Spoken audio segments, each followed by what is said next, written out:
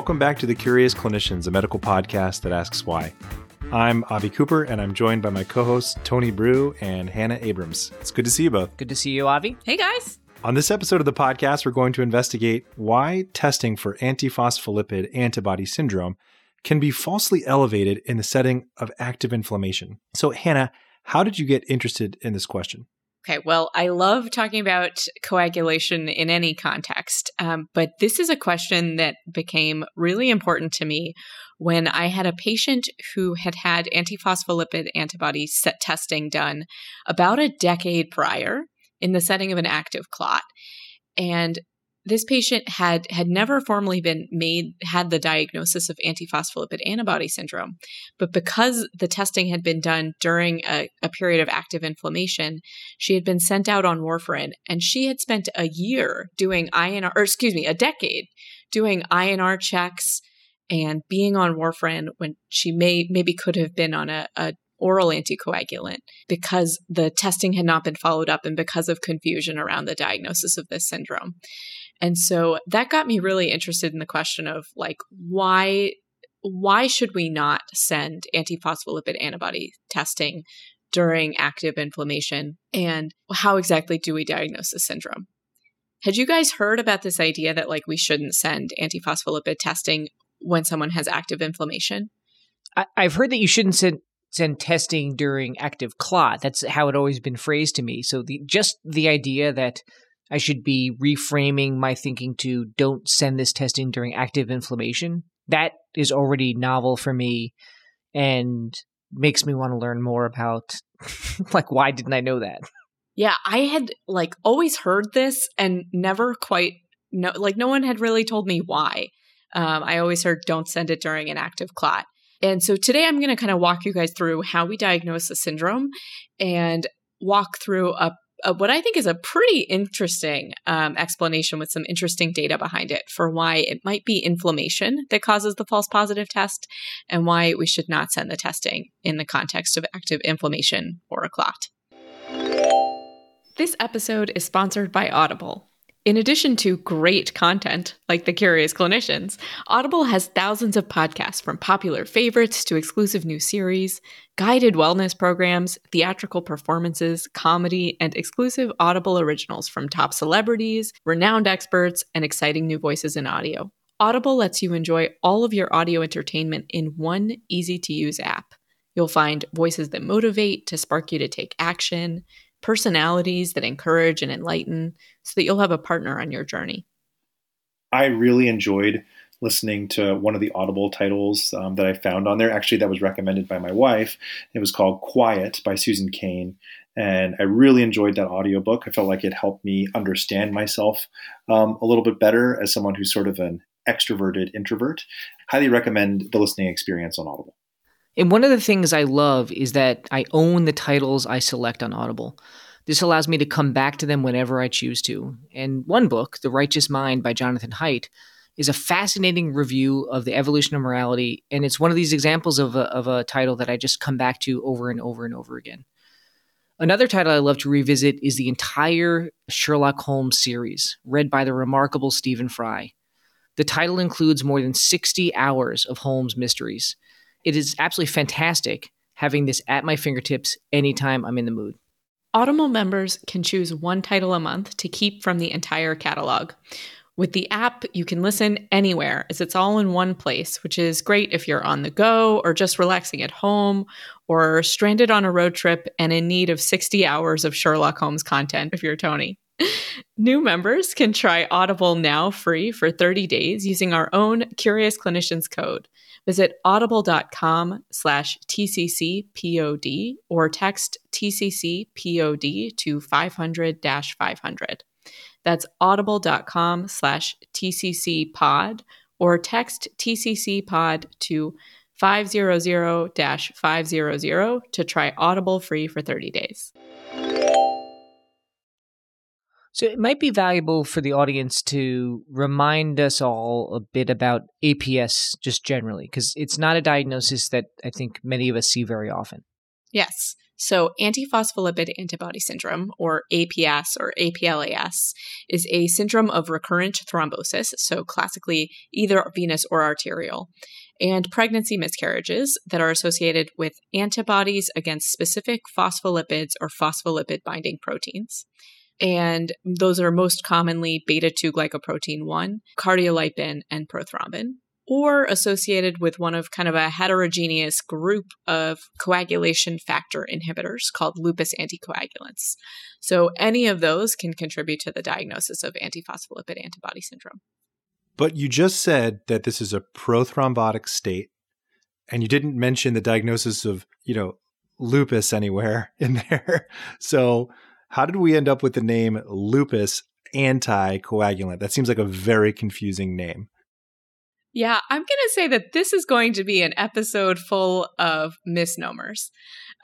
So to answer both of those questions separately, the first is the question of why it's named lupus. And lupus or systemic lupus erythematosus, SLE, can be associated with lupus anticoagulant, but it can also come from any variety of events that trigger the immune system. So infections, autoimmune conditions, malignancy, and even a couple of drug reactions. So like penicillin, procainamide, chlorpromazine can be associated. So lupus anticoagulant is one subtype of the syndrome, but altogether all of this sort of parts of the syndrome are called antiphospholipid antibody syndrome. Now, to the anticoagulant part, as opposed to the procoagulant part, that is like the crux of what we're going to talk about tonight. The key for all of these different, either the beta-2, cardiolipin, or lupus anticoagulants, is that they can come with a prolongation of the activated partial thromboplastin time, or APTT, even though what they actually represent in the body is a procoagulable state. So why in the world would something that makes your blood more likely to clot prolong your PTT? That just makes no sense. Yes. Okay. So the theme of the night, if I had to sum up one lesson that I learned from this concept, it is that in vivo veritas. So the in vivo and in vitro testing is pretty different. So in vivo, an antibody against phospholipids floating around could create a hypercoagulable state through like a couple different mechanisms. But if you think about it, it is just floating around, inducing endothelial injury against all of those phospholipids. It's activating platelets by like binding to phospholipids on the surface and complement. It's interacting with coagulation factors like prothrombin that we just talked about. And so that would make you pretty hypercoagulable in vivo. In vitro, though, none of that is there. We're not like floating around in a beautiful membranous environment. Instead, what we have is how we test the APTT, the activated prothrombin time. So when we check a PTT, what we're trying to do is check the intrinsic clotting cascade outside of the body.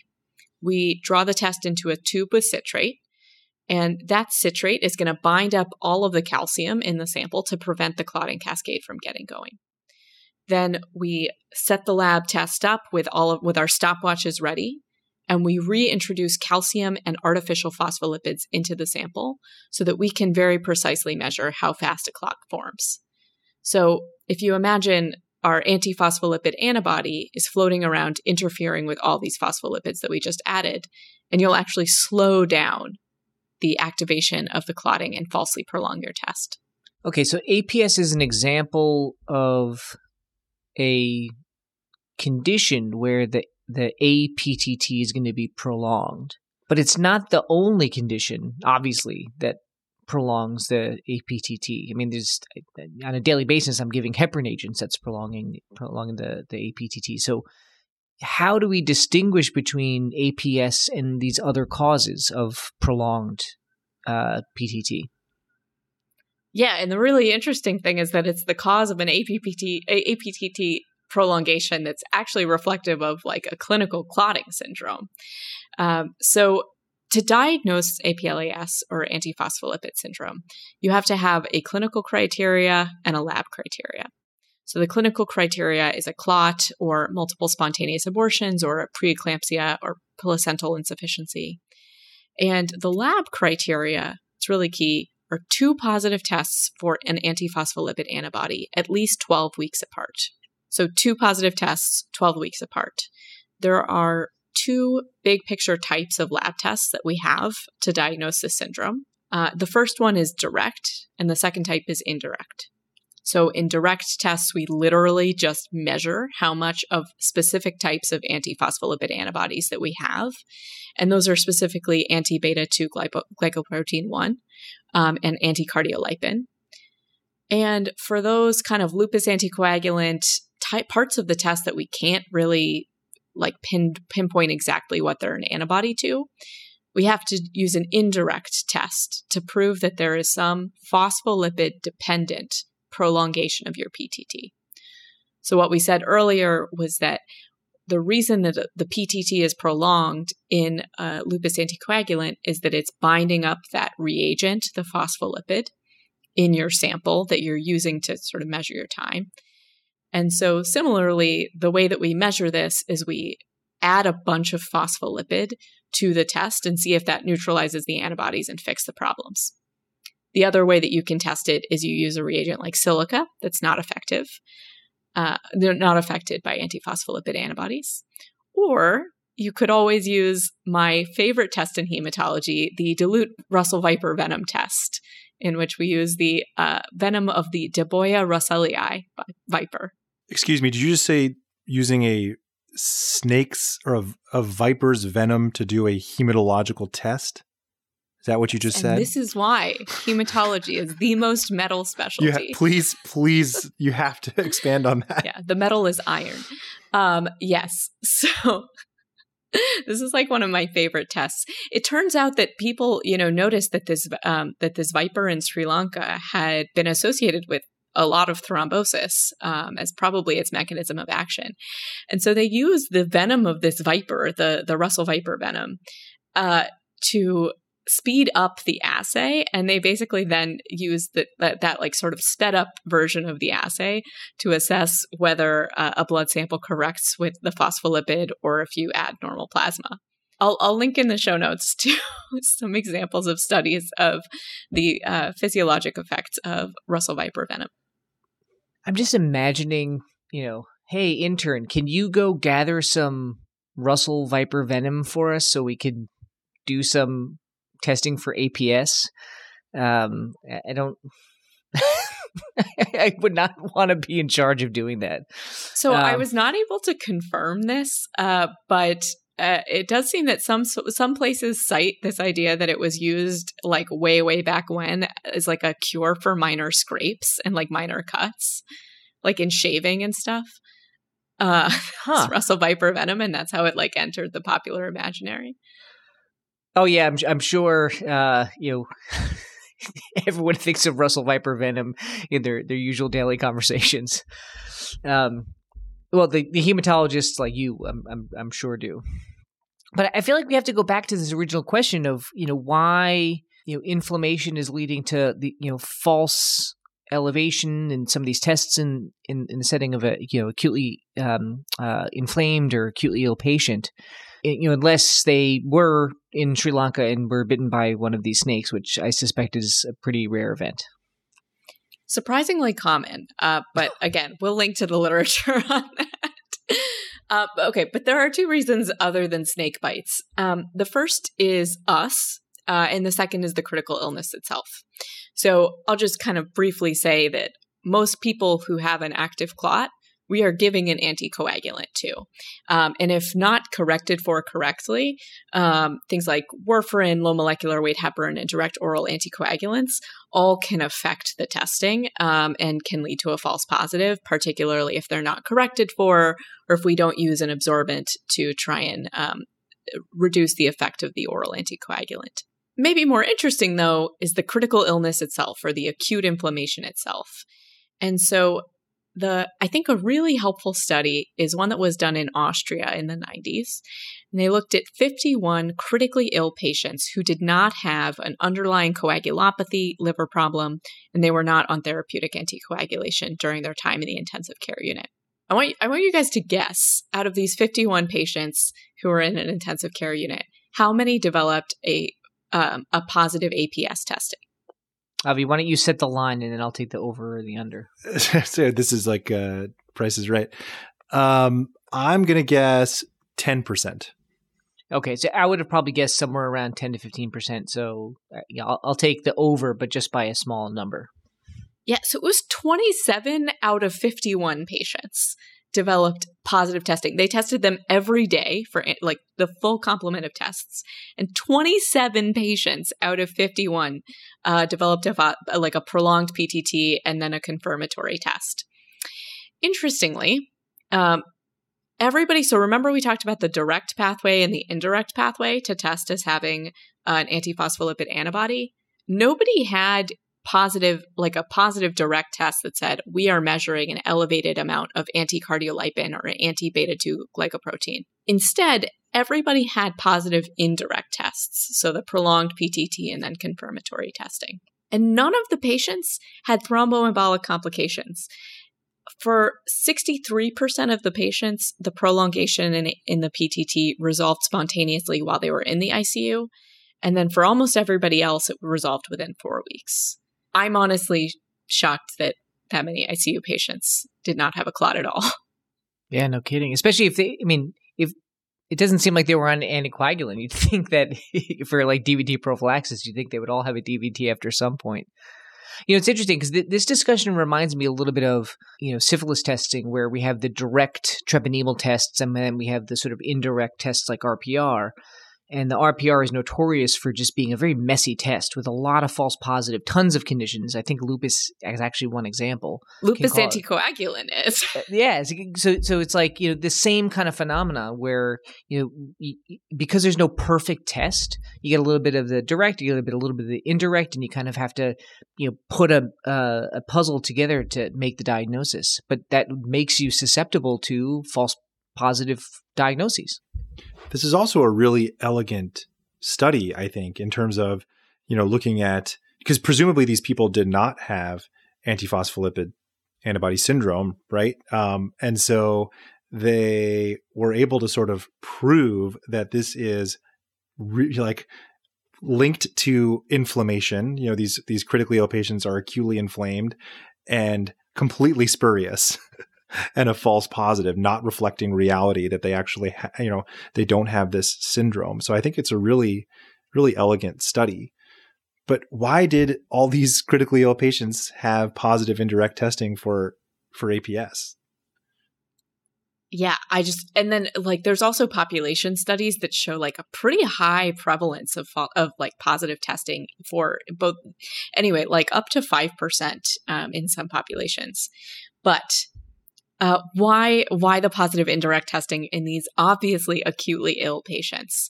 They looked at a couple of different factors, sort of associated, just basically lab parameters and then organ function, and then the sort of components of the illness.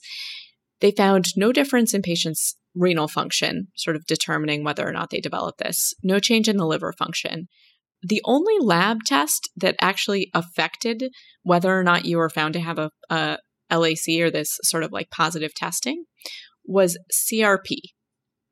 And the average patient with a prolonged PTT had a CRP of 14.7, and the average patient without had a CRP of 6.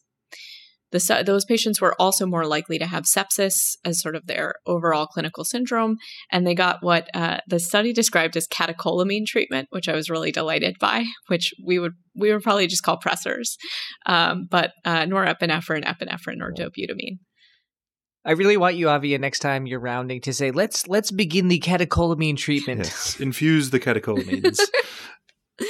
But so are you saying that CRP itself is causing these false positives, lupus anticoagulant testing? Please say you are. Please say you are. Okay, so I would understand why you would be skeptical, because saying that like CRP being elevated goes with another marker of what we're saying is probably associated with acute inflammation is a pretty not tight as like causative association. It's hard to necessarily say these two things go together and it's a causative thing. But there is another really cool study, maybe like a decade later, the trail picks back up in 2010.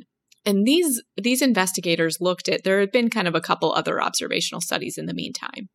But they actually, so the first thing that they did is they refound that they looked at patients who had a transitively positive LAC and then compared positive and negative samples between those very patients and found that the positive LAC samples, so the time that they were more acutely inflamed, was more likely to have an elevated CRP versus the negative samples. And then what they did is they took normal human plasma, just like donor plasma, and they spiked human CRP into it and then did all of the testing again. And what they found was that that PTT became elevated above a CRP level of about 2.4 milligrams per deciliter. And then it increased proportionally with the concentration of CRP in the sample. So in order to kind of solve the problem of the in vitro assay being unreliable, they went back to in vitro and found that the CRP was interfering and prolonging the assay. And so it turns out that CRP, in fact, is an acute phase protein that has an affinity for phospholipids itself, and particularly phosphatidylcholine. And they found that depending on which reagent for the test they used, the CRP would or would not interact with the test. I will note that the dilute Russell Viper venom test was not fooled by CRP. But of course. Yes, the ultimate test. No, but really what they found was that the CRP was directly interfering with the assay, and they were able to show it in vitro. I'm kind of shocked that they could see this interference at levels as low as 2.4 milligrams per deciliter. I mean, that's not a particularly elevated CRP level. And I know that sounds like, as that CRP increased, the interference increased, but that's not that high. It's totally not, although it was like a little out of the normal range, but not so much that I would necessarily think that we might send additional testing. But yeah, I don't know why we're not looking at this in larger data sets. Yeah. It's interesting so much. Yeah. I think this is probably an irrelevant comment, but I'm gonna mention it because we're talking about something called lupus anticoagulant and CRP. But if I think I remember correctly that lupus is one of those conditions where there's a disproportionately low CRP in patients who are inflamed compared to their ESR, right? The patients with lupus, for whatever reason, have a higher ESRs when they're inflamed, and their CRP doesn't budge all that much. I see, Avi, you're kind of nodding your head. You've heard something similar? I mean, maybe that makes it possible that they won't have these false positives as often. I don't know. But this is really fascinating and something I've certainly never heard before. I've never heard of CRP interfering with any assay. And makes me a little bit worried that maybe it's interfering with others. I also just love how not hand-wavy this is. This is not right. hand-wavy at all, because there's a temptation of like, oh, they're inflamed. It's going to sort of throw off the test, but we don't really fully understand. But it seems like if you add CRP into this assay, you get the exact same effect. Yeah, we found the humor. We found the ill humor the evil that humor, is affecting the evil this humor test. is CRP. Yeah. So does this go back to, why the recommendations for testing are so kind of frustrating? Like, test them now, test them again, like do all these things. Like, is this part of the reason for that, Hannah? Totally. So I think one of the key things from all of these studies is that they had like the test of time. And we see that for most of these patients after the acute illness, the testing abnormality resolves, as it had for my patient when we eventually retested a decade later. And similarly, that this resolved in the second study that looked at those 39 patients. So that is why the 12-week confirmatory testing is so important. And when someone comes in and they are acutely sick, you want to send all of this lab testing. And it's, it's such a good lesson to me of taking a little bit of time and trusting that the outpatient workup will occur. And so the real reason that the International Society for Thrombosis and Hemostasis recommends that you send them during an acute illness is if you really think that there's catastrophic APS, or if you think that there's a new acute stroke and you have a pretty high clinical concern for the syndrome. And those would be reasons why you would change your upfront anticoagulation plan. Yeah, it's, in Vivo Veritas, like you said. But you taught us some pretty cool stuff, including about viper venom and that CRP is the particular evil humor in this case that we're thinking about. But is there any other interesting facts that you learned along the way as you were learning about this topic? Yeah, we covered a clot.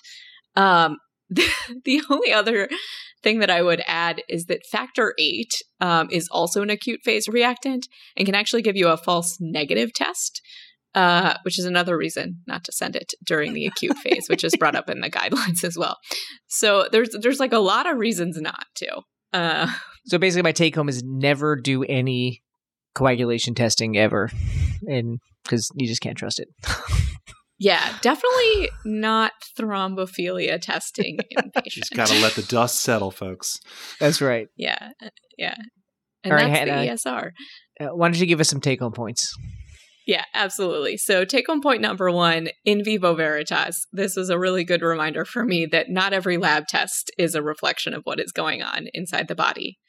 The second is that APS testing can be falsely elevated during an acute illness because of inflammation and interference of CRP with the PTT and some of the confirmatory assays. And because of that, my third takeaway is don't send APS testing during an acute event unless you have a really high suspicion for catastrophic APS or APS causing a new stroke. And you need to make an urgent decision on anticoagulation with that in mind. Fantastic. So that wraps up another episode of The Curious Clinicians. Thanks as always for joining us. As a reminder, you can join our mailing list at curiousclinicians.com to stay up to date on episode releases and have detailed notes delivered directly to your inbox. We are excited to partner with VCU Health to offer CME and MOC credits for physicians and other healthcare professionals just for listening to this episode. For more information, visit ce.vcuhealth.org/curiousclinicians. And as always, the information contained in this episode is for educational and entertainment purposes only and does not constitute medical advice. Until next time, we've been the Curious Clinicians.